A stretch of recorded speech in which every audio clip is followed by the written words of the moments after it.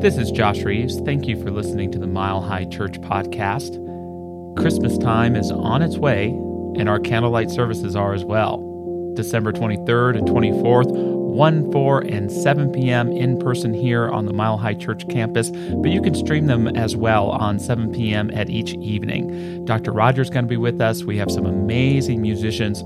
Our theme this year is Christmas magic, and we're inviting each and every one to ask themselves the question, are you being the Christmas you want to see in the world?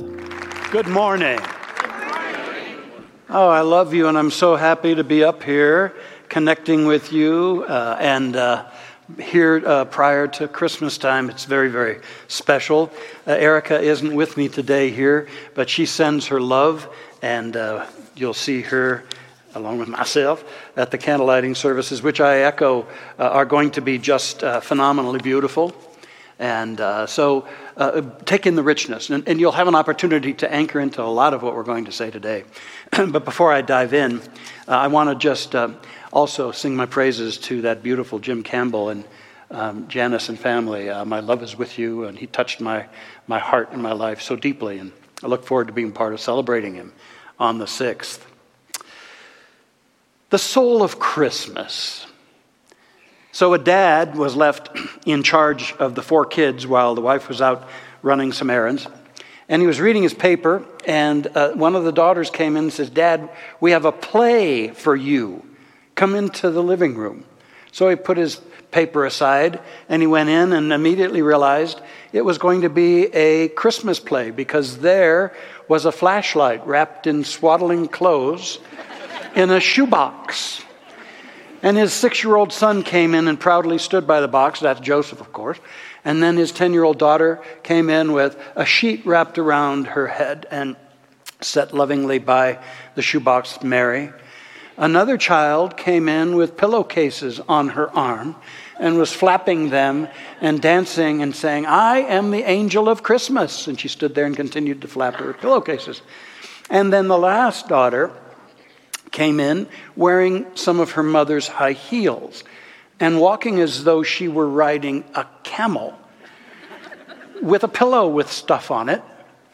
And she comes in and she bows to everybody, and especially the flashlight, and she declares, "I am all 3 wise men, and I bring my gifts of gold, circumstance, and mud." Gold, circumstance, and mud. At this Christmas time, we bring our hearts back to the traditional story of Jesus' birth in Bethlehem. And then there are all the other festivities we participate in our own way. And it's usually a very joyous time. And I know for some, the gold gets muddy. Sometimes it's because of the tough times. Some changes, challenges, losses, heartbreaks.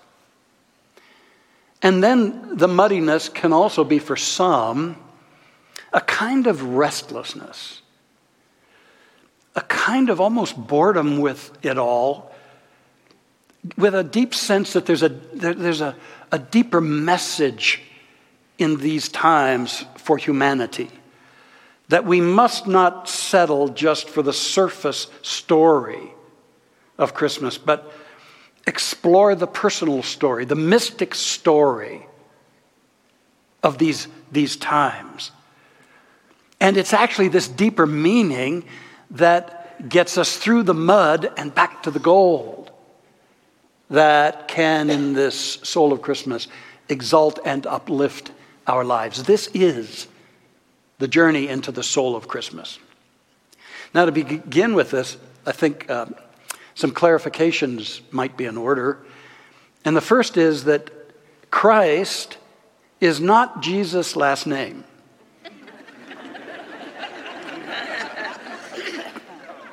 It was a title of ultimate esteem given him, and of course, well-deserved. Matthew Fox, a former priest and theologian and author, he writes, "The name Christ means anointed, the anointed one." And then he adds, All of us are anointed ones. We are all royal persons, creative, godly, divine, persons of beauty and of grace. We are all called to radiate the divine presence to one another, with one another, and from one another. And I love that. So as we imagine the coming forth of creation,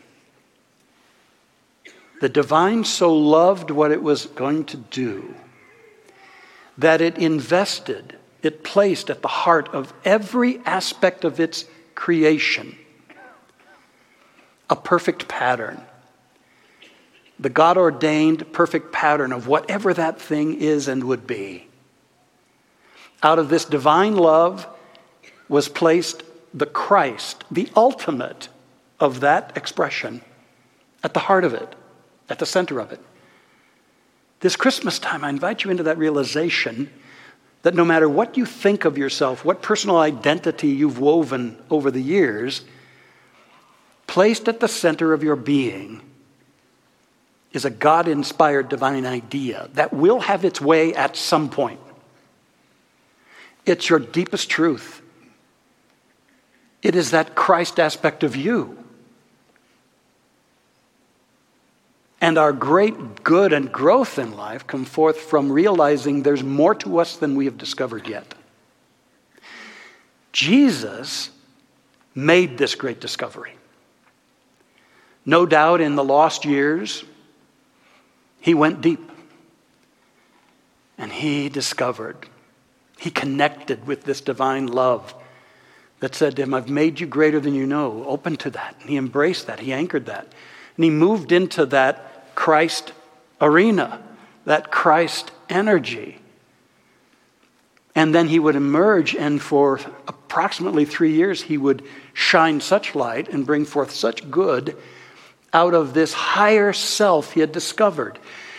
And his mission was to awaken that in all of humanity.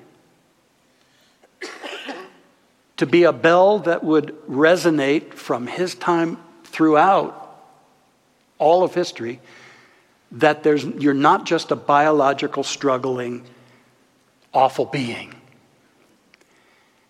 You're an act of God. And as an act of God, there is that in you, that integrity of the Spirit, that beauty, that love, that is your highest truth. Some people go a lifetime and not discover it, but it's still their truth. And they'll discover it sometime. We can discover it at Christmas or any time we decide to explore, who am I really? And what is the divine up to in me? Now, I don't think we know it all at any one time. It's not like there's this ultimate final download and we say, oh, I get it. But I believe more and more we can discover the Christ within. That's why Jesus said, follow me. He never wanted to be worshiped. In fact, when people would worship him, he said, hey, wait. It's not me doing the work. It's the Father within doing the work. I just get out of the way and let God be God. Let love be love. Let healing happen. And he said, you will do the things that I have done, and greater things will you do. And he was calling us to that.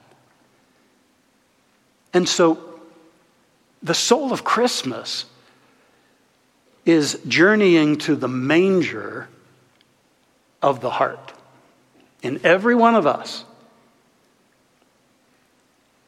and surrendering to, opening to a divine love that is ready to impart what we're ready to receive in terms of the quality of our being, the beauty of our being, the eternality of our being. To journey to that heart, that place of divine heart. I was privileged to study for a time here recently on 2 different occasions with a wonderful Franciscan priest, mystic, author, ecumenical teacher, Richard Rohr. He's a wonderful teacher. He represents the deeper mystical Christianity, I believe the true Christianity, and he has some glorious insights about Christ. What if Christ is a name for the transcendent within of everything in the universe? What if Christ is a name for the immense spaciousness of all true love?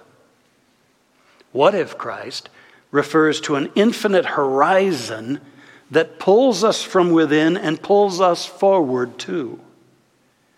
What if Christ is another name for everything in its fullness?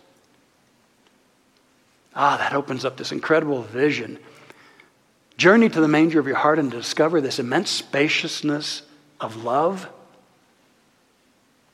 and allow it to transform and begin a process of personal emergence and joy. It is giving yourself to God's idea of you and exploring just how that must be. It can only be one thing, and that is magnificent. For it is God ordained.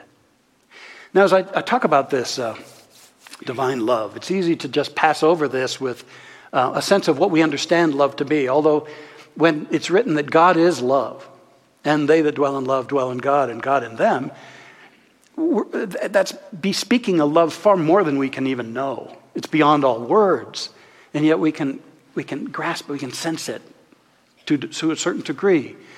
But I want us to understand today, invite us to understand some of the qualities, at least 3 qualities of this divine love. And the first, and by the way, to help you remember them, I couldn't help myself but attach it to an acronym.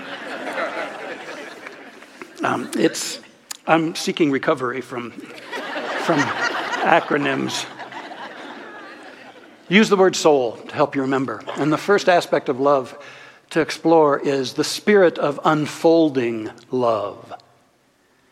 This is love in you that is an evolutionary force. It's a love in us that wants to grow us and empower us and blossom ever more fully in the unique way that you bring forth. And that's why Richard Rohr called it an infinite horizon that pulls us forward. You see, Jesus showed us the possible human, our greater capacities when we transform out of fear and into love. He showed us that so that it could be activated in our consciousness and in our livingness. He wanted to help us understand that we're designed to be co-creators with God. The highest idea, the Christ, is within everything. And we're conscious beings privileged to know that and to cooperate with that. Thus, we become gods in miniature, co-creators with God in this life, and instruments of love, peace, and joy. This is our design and our calling. In metaphysics, if you want something cool to share at a party sometime, we have a phrase for this, and it's called the upper progressive movement of the Spirit. That there's an upper progressive movement within us, and it is born of the love that has brought us forth. But here's the challenge.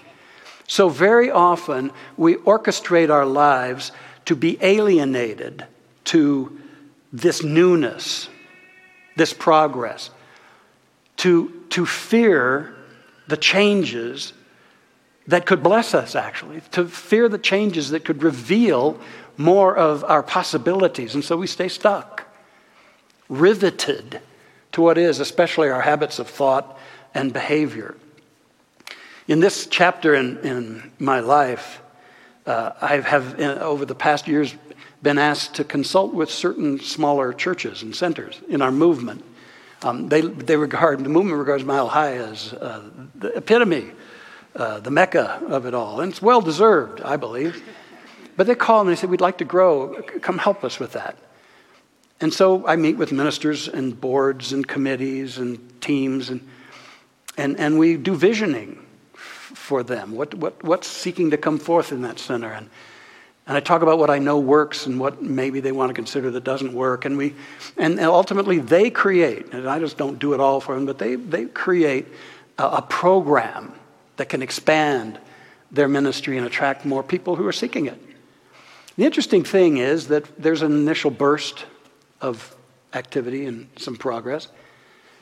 Interesting, though, in the cases I've worked with thus far, it falters and it doesn't happen. And it pretty much returns to what was. And that's okay.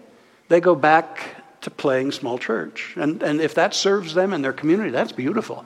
But what it teaches us, you see, because in many cases they say they want to grow, but at a subconscious level collectively, they don't want anything to change.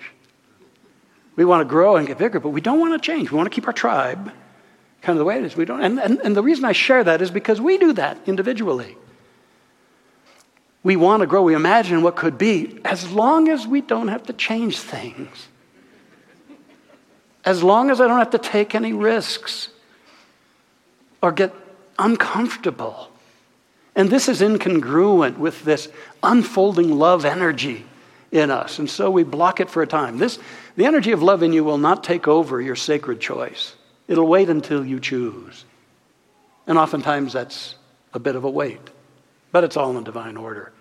You see, we are called to trust this unfolding love within us.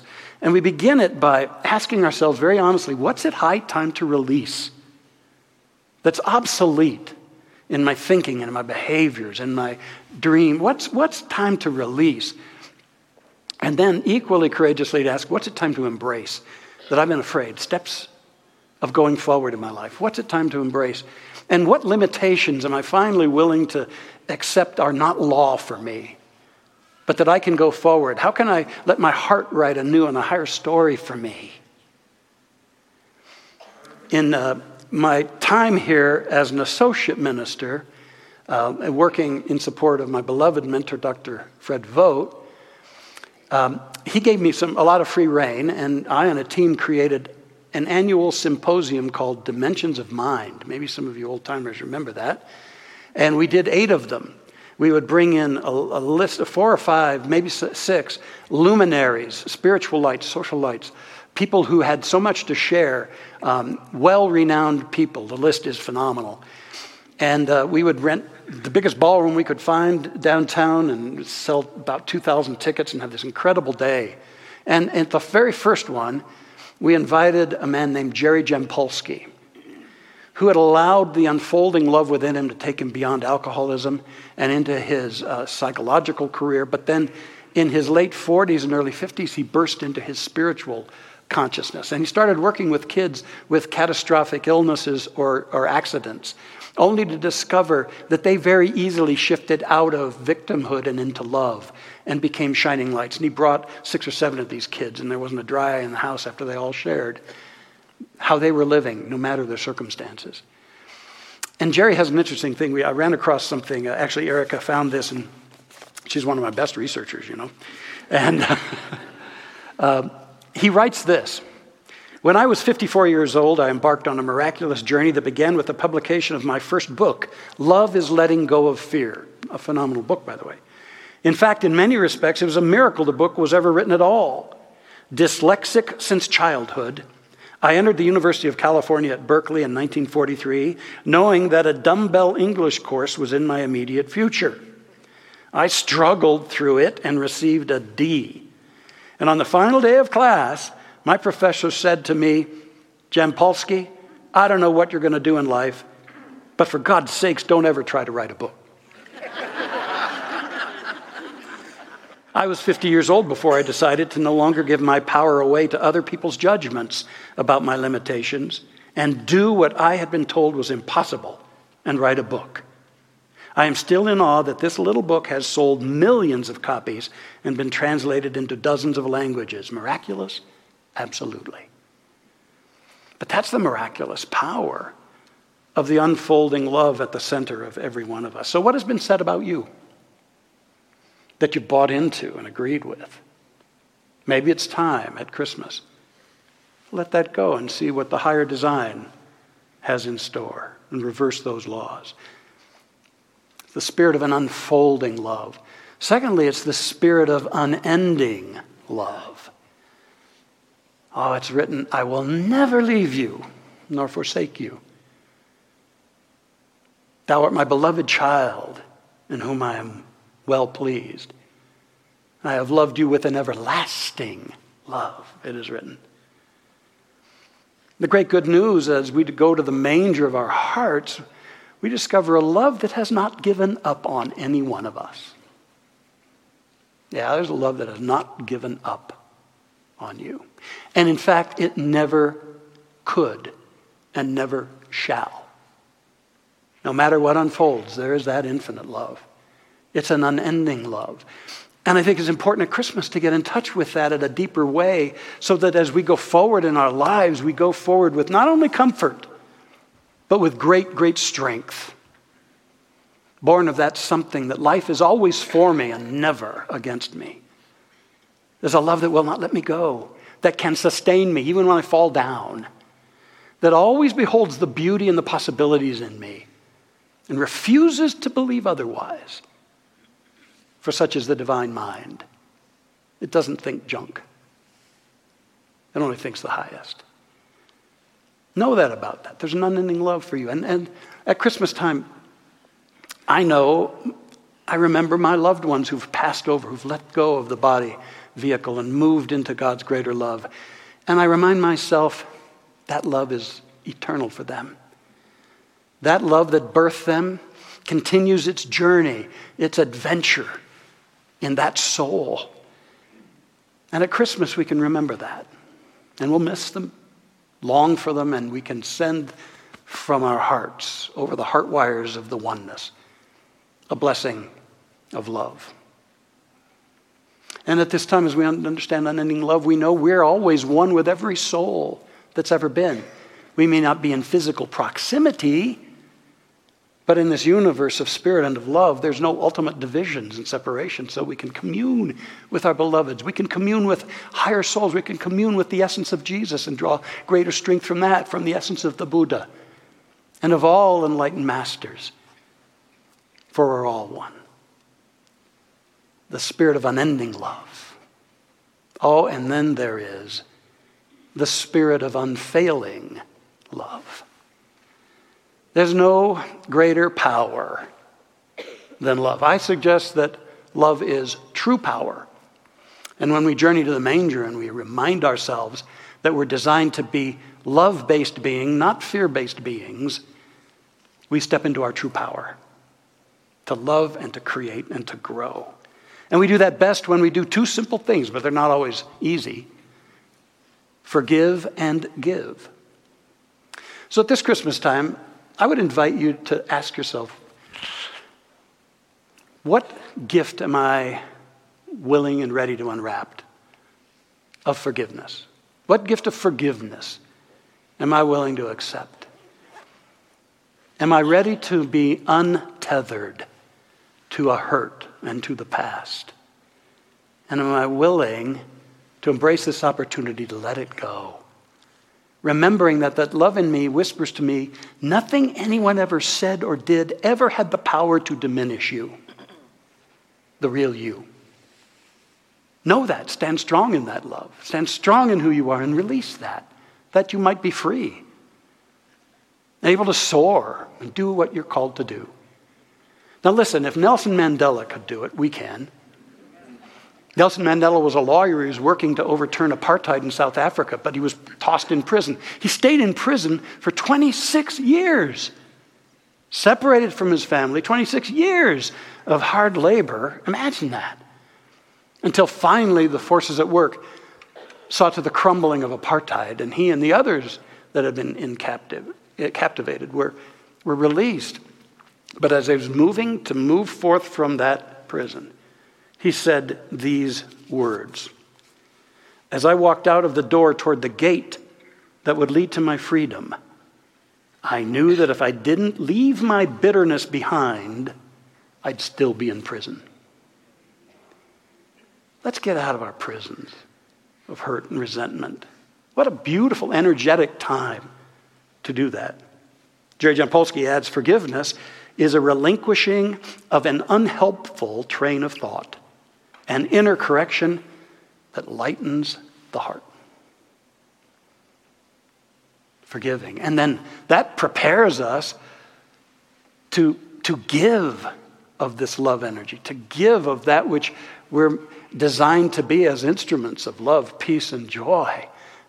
And it's unfailing one way or another as we give. It spreads blessings in so many ways, blessings of healing, upliftment, support. couple of decades ago, I was given a true story, an article on a true story. I've shared it on occasion, and I just cannot not share it with you. It's a Christmas story, a true story about a 10-year-old girl who was walking home with her friend. And the two of the girls were skipping along and sliding a little on the ice and having a good time talking about what they wanted for Christmas. And they came across a yard with a sadly unpainted, withering old fence. And in the yard was a man named Harry. They'd seen him before and occasionally talked to him. Harry was on his knees. He was pulling weeds around a big oak tree. And they asked him what he was doing. And Harry said to them, "You know, my wife passed away several years before." And his eyes brimmed with tears. And he said, "She loved her yard and her trees. So I do this for her at Christmas. It's the way I can give to her." And the girls just heard that, and they saw his frayed, ragged woolen coat and his gloves. His fingers were sticking out of the ends of them. They were so old. They were turning blue. And they couldn't help themselves. They went through that gate and they got on their knees too with him, and they helped him weed around all those trees, spent most of the afternoon doing that. And then at the end of that, when they were done, Harry pressed a quarter in each of their palms. And he said, "I wish I could pay you more, but that's all I've got. That's all I got." Well, the girls went home, and that quarter started to burn a hole in the hearts of one of the girls. And she called her friend. She said, "Let's get a present for Harry." And so they got a jar, and they put a label on it, "Harry's Christmas present." And they both put those quarters in there, and then they started pestering their family and their parents to do odd jobs to earn a little money, and went to their neighbors and did the same. And they got some quarters and nickels and dimes and a few dollar bills, and they kept putting it in there. And it was about 2 days before Christmas, and they opened it up and counted it. And they had a little bit of money there, so they went to the store and went shopping, and they found this beautiful pair of warm leather gloves. And they had enough money to buy a card also. So they went home and they wrapped it in pretty paper. And then on Christmas Eve, they took that card and that gift and a still warm out of the oven pumpkin pie. And they knocked on Harry's door. And he opened, and they started singing A Christmas Carol. And when they were done, they proudly handed him the present and the card and the pie. And he set the pie aside and read the card, and they're scrawling, and his eyes began to well up. And then he tore up that paper, and there were those gloves. And to their astonishment, he held those gloves up to his eyes, and he wept. He sobbed. I'm sure they were tears of joy, and I'm sure also it was a realization that he wasn't alone. He wasn't forgotten.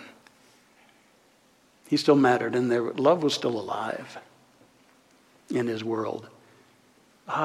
That's what we have the privilege of extending. An unfailing love that will always transform. I challenge you. You got a week before Christmas.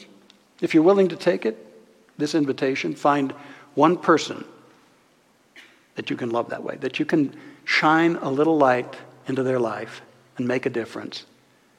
Maybe it's a little act of love. Maybe it's making that phone call. However it is for you. You know, the gifts that will come back, for as we receive, we give, are so enormous. The soul of Christmas calls us to the manger of our heart. It calls us there that we can commune with that infinite love that loves us so fully. A love that's unfolding us, an unending love, and an unfailing love. This is the soul of Christmas, and it's here for you and me. This is what it's really all about. Make it your opportunity, and you'll find yourself in possession of the gold again. Let's share a prayer together.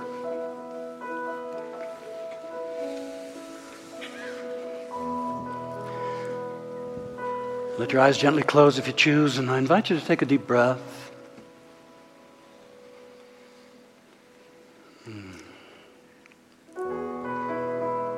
And with another deep breath, I invite you to shift your attention to your heart center, right at the center of your chest. Mine is very warm right now. By your attention, sense that your heart is quickening. And you can trust it. Don't fear it. Surrender to it. Let your heart warm. Oh, let your heart warm. And notice that as you surrender to this and enjoy this, there's a profound shift in awareness. The edge falls off of problems. The fatigue of too much to do is released to a bit. And a deeper joy begins to bubble up. Allow it. And on its heels, there is that voice that says, "Thou art my beloved child, in whom I am well pleased. I have birthed you out of my infinite imagination and my desire to celebrate my infinite experience through you in your unique way. I will never leave you nor forsake you. Not only do I love you, you are love. You are that which I am. Embrace.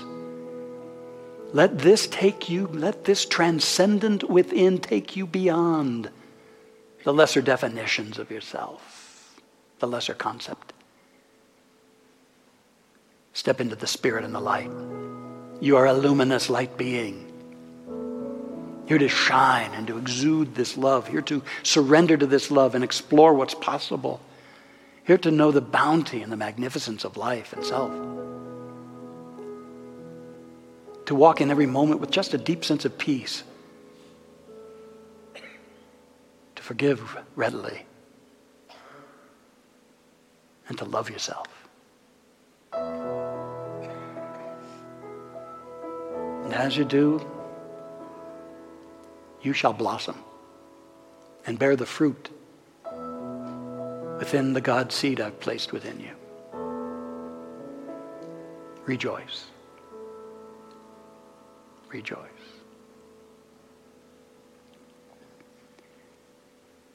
And I affirm and know that this healing consciousness blesses us deeply, opens us to our greater yet to be. I know it blesses those who have gone before us into the higher dimensions. And I know it is our gift in consciousness to a growing realization that God's way is peace upon this earth. So accept the coming forth of greater and greater peace, the healing of strife, wherever it exists. For the ultimate truth is the love that is the divine, infinite and total. We give thanks for this truth. We let our hearts well up in great, great joy and gratitude. For this is the gift of all gifts, ours now and forevermore. May we give thanks. Thank you, precious, precious Spirit. And the inner Christ shines through each of us. We let it be and become. And so it is. Amen. Thanks for listening to the Mile High Church podcast. This podcast is made possible by the generous contributions from listeners like you. To make a donation, please visit milehighchurch.org.